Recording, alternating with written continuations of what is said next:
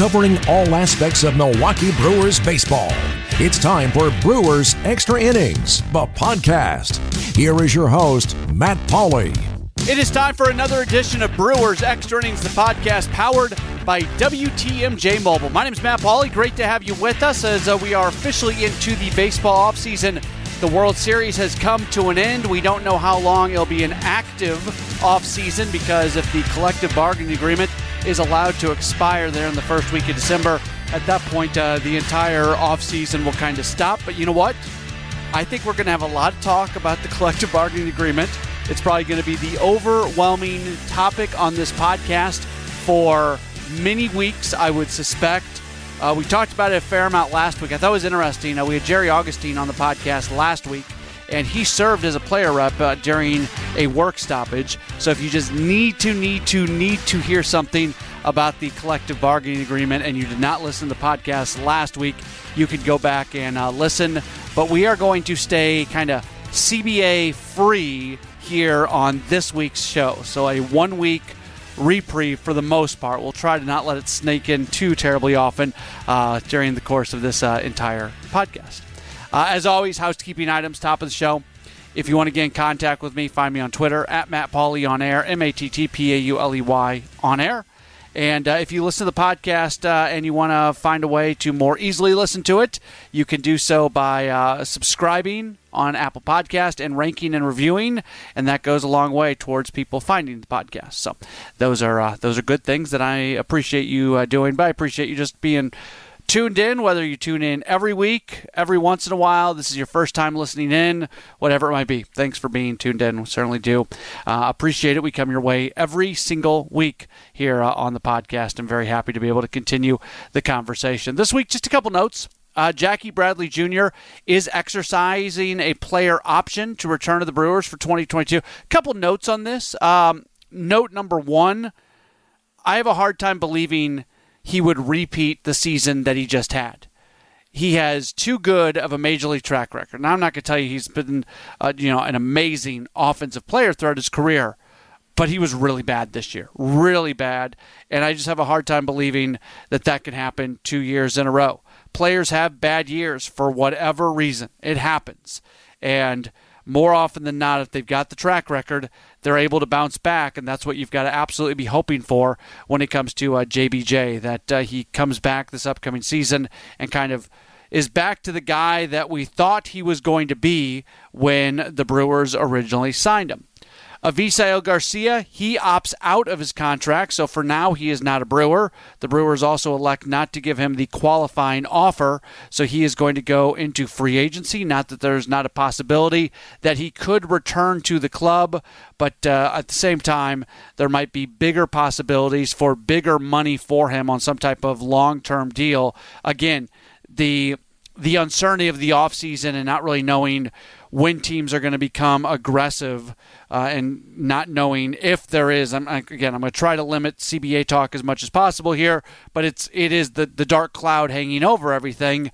If you're a club, how much are you really going to do before the next CBA is signed, not really knowing what the financial framework of Major League Baseball is going to look like. So I'm not saying there are no deals before that early December date, but I would say the deals are very, very, very limited.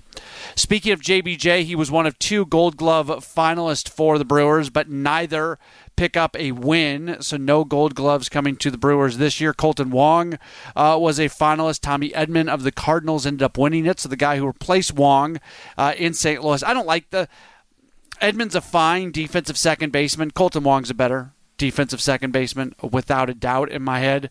And in center field, speaking of the Cardinals, Harrison Bader wins it as he beats out Jackie Bradley Jr. In fact, the Cardinals end up winning 5 Gold Gloves, which is something. And they were a very, very good defensive club. I know it's fun to razz the Cardinals for many things that they can do, but you give credit where credit is due, and absolutely they were a pretty good defensive club this year. Defense and base running, they were pretty solid on. Brewers did make a small move this past week. They agreed to a 1-year Major League split contract with right-handed reliever Trevor Gott. Gott was not in the big leagues in 2021. He was on the Giants big league roster in April for just a moment, then ended up at the alternate training site and then at AAA Sacramento for most of the season. So he's somebody who will come in. Was originally a 6th-round draft pick of the Padres in 2013, 146 major league appearances, 5.01 ERA throughout the course of his career. In 2015 with the Angels, had a 3.02 ERA. So a small move that the Brewers make to bring in a Trevor Gott. And there may be other small moves like that are made here over the next few weeks.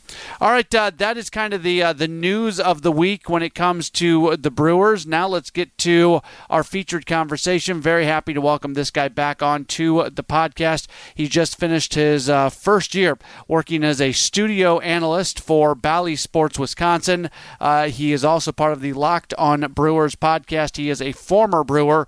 His name is Vinny Rottino. You follow him on Twitter at VINNYROTTINO. Vinny, thanks for coming back onto the podcast. How are you? Matt, thanks for having me on. I'm great. I'm doing great. When the season ends and you were a player, you spent some time in the big leagues, you had a lot of minor league time, you then went into scouting, then you went into broadcasting, so you have seen baseball from so many different places, and I probably didn't even include everything you've done inside of the game. This was your first year as a broadcaster. The feeling of when the season comes to an end, because I think it's probably a little bit different in everything that you do. What was that feeling like for you when you were done for the season, and maybe compare it to how it felt when you were done as a player each year? Yeah, I mean, it was interesting this year, right? I mean, it didn't feel the same as when the season was done as a player, right? When the season was done as a player, you kind of took a big exhale and thought, what an accomplishment. I just finished a professional baseball season. I hit 300 or whatever it was. And, I got called up to the big leagues, whatever. You just kind of look back on the season and you just kind of you exhale and you realize, kind of look back on what you did. But with the broadcasting thing, it's completely different, first of all. From playing, there's some similarities, I will be honest. The performance aspect of it, the adrenaline rush of it, which was all fun and just kind of reminded me of playing. That's why I love doing this role so much. But at the end of the day, there's no real exhale, right? I mean, because I'm still doing radio stuff. I'm still doing some podcasting. I'm still trying to perfect my, my goodness, I have a long way to go, right? But I feel like I'm still growing on this side and in this role as a broadcaster. And so, yeah, I mean, it's different from the standpoint of, you can kind of exhale and just be done. Although I'm not on TV, which again, there is a level of adrenaline there that is kind of unmatched in the game of all the roles that I've done in the game. So, there's not that aspect, but again, there's still opportunities to, go on podcasts and, go on some radio shows every once in a while. So, it's not really done, right? But it was a blast, just to kind of sum up the answer to that question. I mean, I absolutely had a blast. This was honestly the most fun I've had in the game. Probably because I wasn't that good of a player, but at the end of the day, this is the most fun I've had in the game, and it was just a blast. I loved it.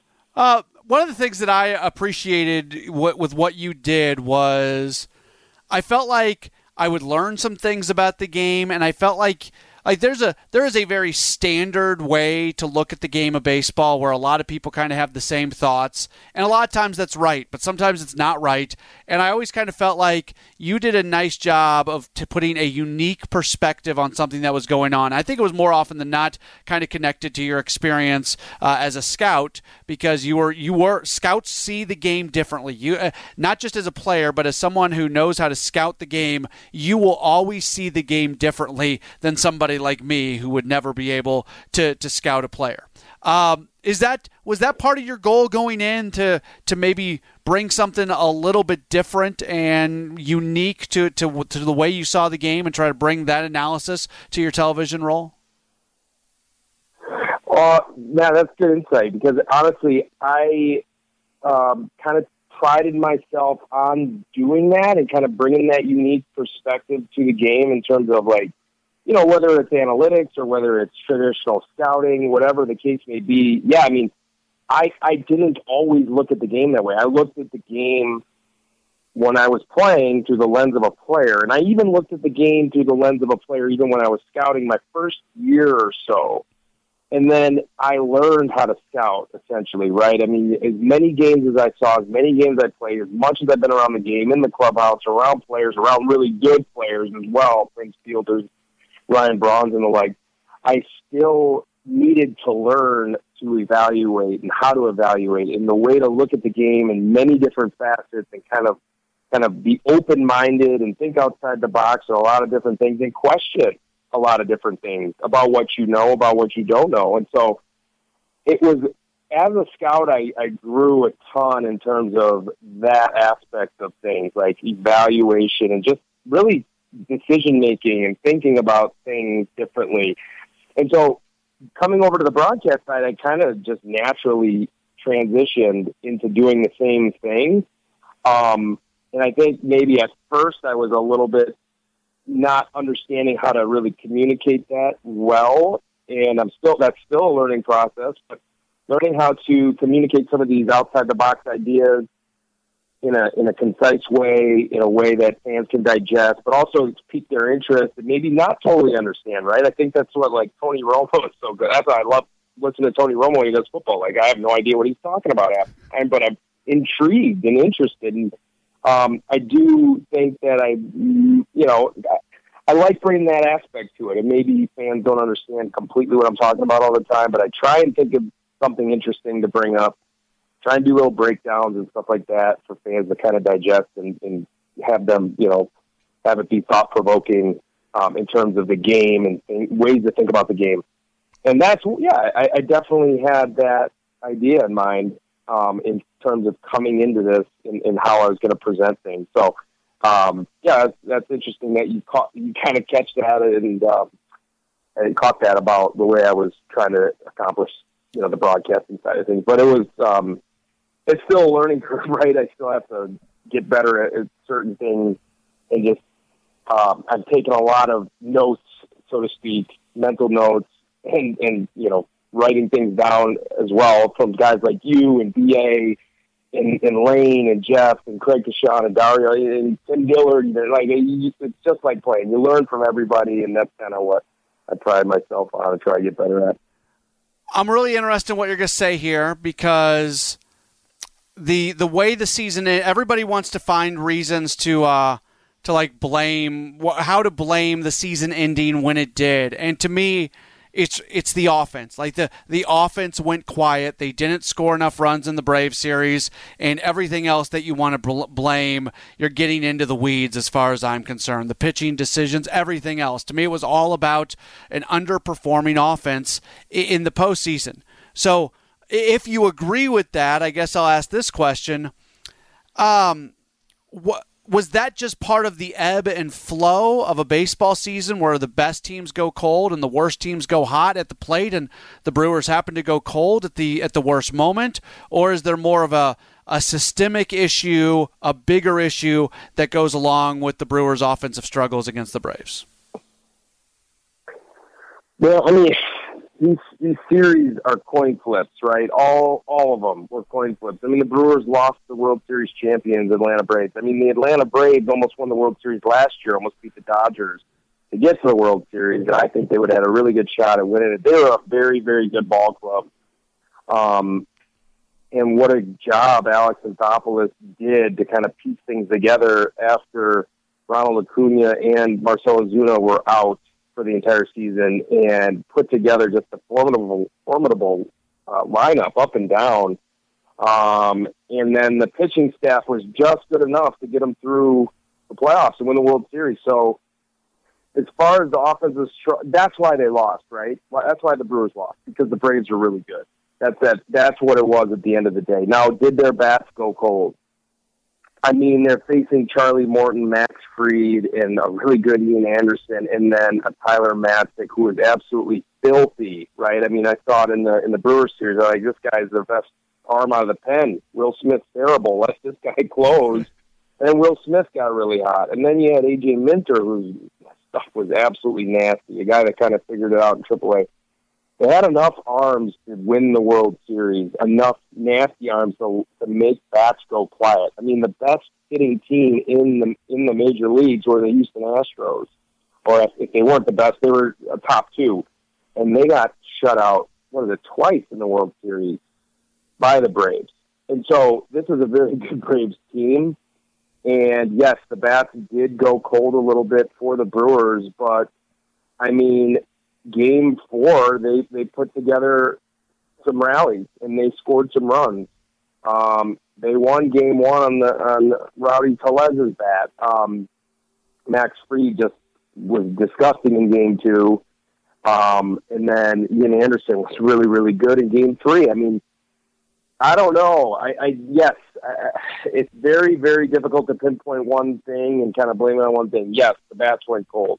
Yes, the Brewers' offense wasn't the best in the league, obviously. They scored the 12th most runs in the league. After starting the season out like 28th, they were like 28th in runs scored per game after mid-May. It was like 3/4 of the way through May, and they were like 28th in league in runs scored. And then they kind of figured it out, and they became a baton passing team where every guy would just do his job and pass the baton to the next guy. And they did this all without Christian Yelich, right? I mean, Christian Yelich was not good.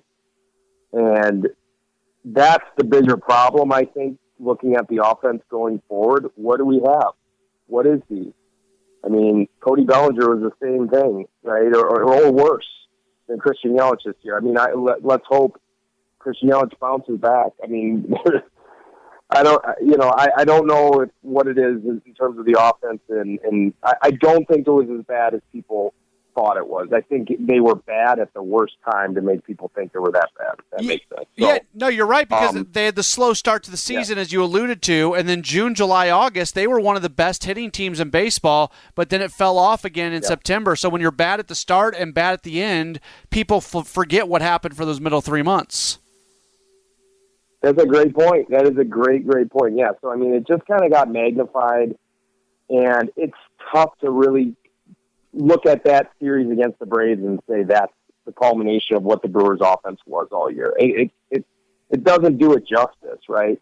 I think the way they pieced it together without a Christian Yelich, without any production from Jackie Bradley Jr., who got 400 at-bats, and they still pieced it together and figured it out, and they phenomenal job by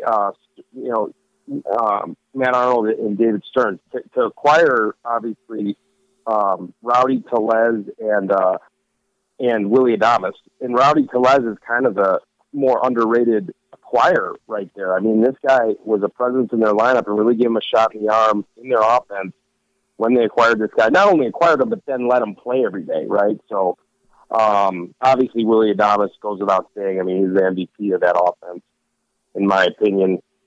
But, I mean, I think they're going to be fine. It would be a big bonus if Christian Yelich was back to being Christian Yelich. I mean, then they're going to win, a chance to win the World Series if he is that next year and the year after, with the window that they have with their pitching staff. All right, so put on your scouting hat for a second. Do you see what's leading to Christian Yelich's decline, and is it something that you think is fixable? My goodness, I've been asked this question so many times, and I give the same answer because I don't know. And so many people just don't know. And in fact, David Stearns actually said the same exact thing. No one knows. We don't know. Why did he regress so much? And, he showed flashes of being a guy that can barrel up the baseball at a really high rate, but he didn't show flashes of having that really kind of loose, easy, rhythmic, snap off, get one pitch to hit a game and hit it out like we saw. He didn't show that kind of confidence, that kind of rhythm and timing at the plate. It seemed like he was always kind of fighting himself and trying to figure something out at the plate this year, last year, and even in 2020. So I don't know. I mean, the optimist in me, and I am an optimist, especially when it comes to the game of baseball, it says that hey, this guy has been so good and has done stuff that very few people on this planet are able to do, which is what he did second half of 18 and then all of 19. He did stuff in those 2 years and a half that not a lot of people can do. So with that said, you would think that doesn't go away, right? He still has that in him in there somewhere, and he just kind of just lost it for 2 years or a year in a shortened season.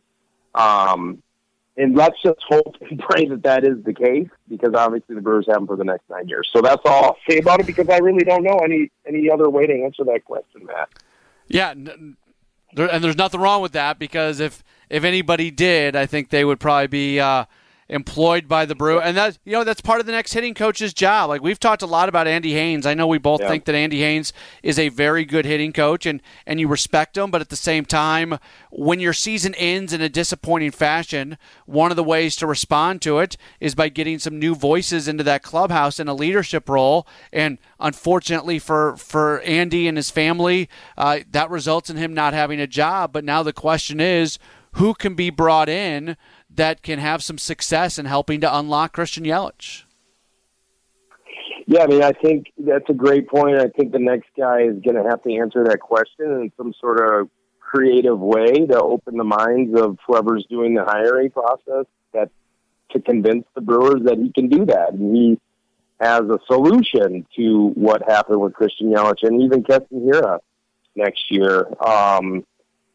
I agree. I mean, I think Andy Haynes did a phenomenal job. I know a lot of the players believe that he really did help them. I mean, you look at Luis Urias from 2020 to 2021. You look at a number of different players, Jace Peterson. You look at Avi Garcia's great year, Omar Narvaez comeback. I mean, he did a great job with a lot of players. But yes, I mean, at the end of the day, that is what stands out, I'm sure, in the front office's minds, is the idea that might need another voice in here to kind of unlock or re-unlock Christian Yelich, and that's probably what they were thinking. And again, that's pure speculation, that's pure guess, but that's probably what they were thinking. They've got an opening now in right field. Avi Garcia opts out. He earned that by hitting some qualifiers during the season. They decide not to offer him the qualifying offer. I don't know about you, and this is no disrespect meant towards Avi Garcia. He had a really, really nice season. But if you want to, I still think this team is, in addition to Yelich being unlocked, I also think they're like a legitimate all-star bat away from really being that scary type team. And the thing you want to add to this team when you've got the pitching that you have, just to kind of respect the championship window, I look at right field as being a really great opportunity for this team to maybe upgrade in a big way. Would you agree? Yeah, I mean, yeah. How do they do that, though? I agree with that 100%, Matt. How they have done that in the past is they've gone internal, and they've tried to unlock someone internally to kind of step up and produce. I don't know if I see them signing anybody for $50 million, right? I mean, the guys that they've done that in the past, like a Jackie Bradley Jr. or Lorenzo Cain, have played in the middle of a diamond, right? So they can, the bat's not there, they can produce in the middle of the diamond defensively. And so it is an interesting idea to maybe see if, what they would pay like an Adam Duvall, right? Or what they would offer Avisail Garcia on the open market. I don't know. I would transition away from, I think that's a good move, of transitioning away from Avi Garcia. I think he was missing some little intangible stuff in terms of base running and defense. I mean, we saw him kind of have some mental lapses out there in right field a couple of times. As good as he did play defensively at times in right field as well, we saw him drop a ball against the Giants. Right, the San Francisco Giants out in right field to end the game. We saw him do a couple other kind of mental lapse type of things out there. So you're going to try and look for, and the Brewers kind of always do look for that complete player that can not only add that punch to the offense, but kind of bring some intangibles to the clubhouse or on the bases and on defense. So I do like that approach. I don't see them kind of straying from that approach in looking for a right fielder. And at the end of the day, they might just give the job to Tyrone Taylor and kind of piece things together if that doesn't work out as the season goes. They've been phenomenal at in-season acquisitions of players. So they might do that approach as well. So a lot of different options for them out there, right? Yeah, I don't have expectations of them going and signing a Chris Bryant or a Nick Castellanos, but I do. Look, there's some assets there, and I know the old adage in baseball is you can never have too much pitching, and it would scare you to trade away some of your pitching. But my goodness, they have so much. Like, I don't know what the future is going to be for, say, an Adrian Hauser when you've got the group that you've already got in there, and you've got other guys like Ashby and Small who are going to be in the rotation as well soon, and they're probably going to have a Brett Anderson type veteran that's in that rotation as well. All of a sudden, you got to think there's going to be some general managers out there that absolutely covet that sinking fastball of Adrian Hauser, and maybe you can spin him off for a really impactful bat. Sometimes players are more valuable to you playing for another team than they are playing for your team, and I just feel like maybe there's some guys that fit that category. It's a good point, and again, like we just talked about, they have a track record of finding a little bit of a diamond in the rough for a guy that needs a change of scenery in terms of a bat, and they have the offensive profile, and they've shown it, let's say, in the minor leagues, and they maybe shown it in flashes at the major league level, like a Rowdy Tellez, that they believe in, that they could maybe acquire a guy like that. Or, like you said, an Adrian Hauser. I personally love Adrian Hauser, so that's a name that it's a little scary for me wanting to part with because he just continues to get better. But nothing is off the table for this group, and they've proven that, and that's what is exciting kind of about this offseason. I mean, they do some things that no one even is talking about or thinking about right now, and they've shown to do that. They have a history of that. So we'll see what happens. But yeah, I'm sure they're going to address the offense. But at the end of the day, the offense was pretty good. So, I mean, their pitching is so darn good. To me, I would be interested in seeing if they're going to try and I'd love to be a fly on the wall in extension talks for Corbin Burns because I think this guy's going to be an elite pitcher for a long, long time. And so, that it's going to be interesting. All the different moves that are made this offseason, I wonder if that's going to be one of them. They had 2 Gold Glove finalists in Colton Wong and Jackie Bradley Jr. Neither win. Harrison Bader wins center field. Tommy Edman wins second. So the guy who replaces Wong in St. Louis. In fact, the Cardinals get 5 Gold Gloves: Goldschmidt, Arenado, O'Neill, in addition to Arenado or to Bader and Edman. So that's. I think I saw that's the first time maybe in big league history that one single team had 5 Gold Glove winners, but a bummer for the Brewers not to get either. Yeah, that's impressive. I mean, the Cardinals are going to be the team to beat, and not the team the team that the Brewers are going to have to beat next year in the Central, obviously, considering what the Reds look like they're doing, which is a little strange. They're selling.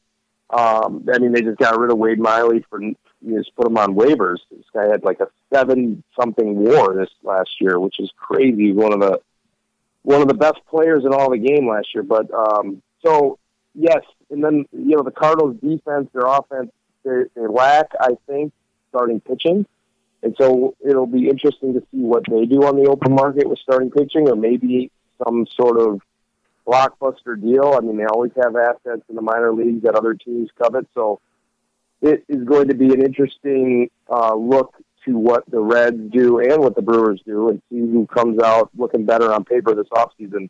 But yeah, Jackie Bradley Jr., as bad as he was historically bad offensively. He was that good on defense that he was a Gold Glove finalist. Usually it's kind of an offensive award as well, and it was surprising that he was actually up there for the Gold Glove. I mean, he has value on this team because the pitching staff is that good. And you kind of need him on your roster to play that good a defense in center field. It's the first time I've seen him in extended looks live like that. he is as good as advertised and then some. I mean, he does some things on the baseball field out in center field that I've never seen before. That beat that he made on Jacob Stallings in Pittsburgh of the home run to throw him out and double him off at first. Never seen anything like it. Never even seen anybody work on that play as long as I've been in the game.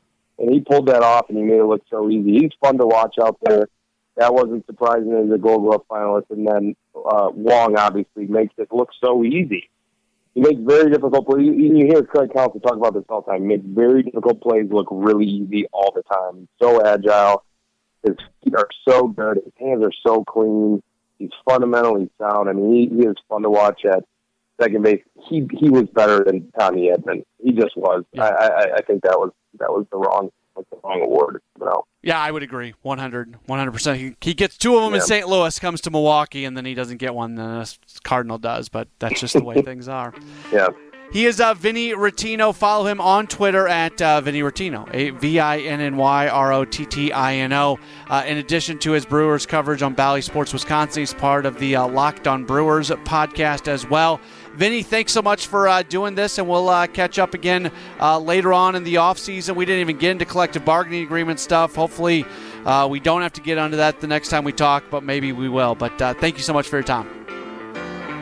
Absolutely. Thanks for having me on that. Vinny Rottino joining us here on Brewers Extra Innings, the podcast powered by WTMJ Mobile. And that's just about going to wrap up this edition of the podcast. We'll be back next week. A reminder for you, we also have our Brewers weekly show that airs on Thursdays on WTMJ.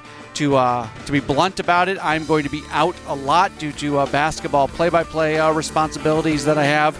I don't know. I would suspect, I don't know for sure, I would suspect it's going to be Greg Matzik, who is filling in for me hosting that show more often than not. But either way, even on weeks that I'm not there, we're still doing Brewers Weekly on Thursday nights from 8 o'clock to 9 o'clock on WTMJ unless the Bucks are playing a Thursday night game, and I will be there absolutely as often as I possibly can, and I will be with you every week for this podcast as we generally break this thing out late Sunday night, early Monday morning is when it generally posts. So thanks to Vinny Rottino for joining me. Thanks to you for being tuned in, and we'll talk to you next week for another edition of Brewers Extra Innings, the podcast powered by WTMJ Mobile. Thanks for listening to Brewers Extra Innings, the podcast. Matt will be back next week with another episode. For all the latest Brewers news, keep listening to the home of the Brewers, News Radio 620 WTMJ.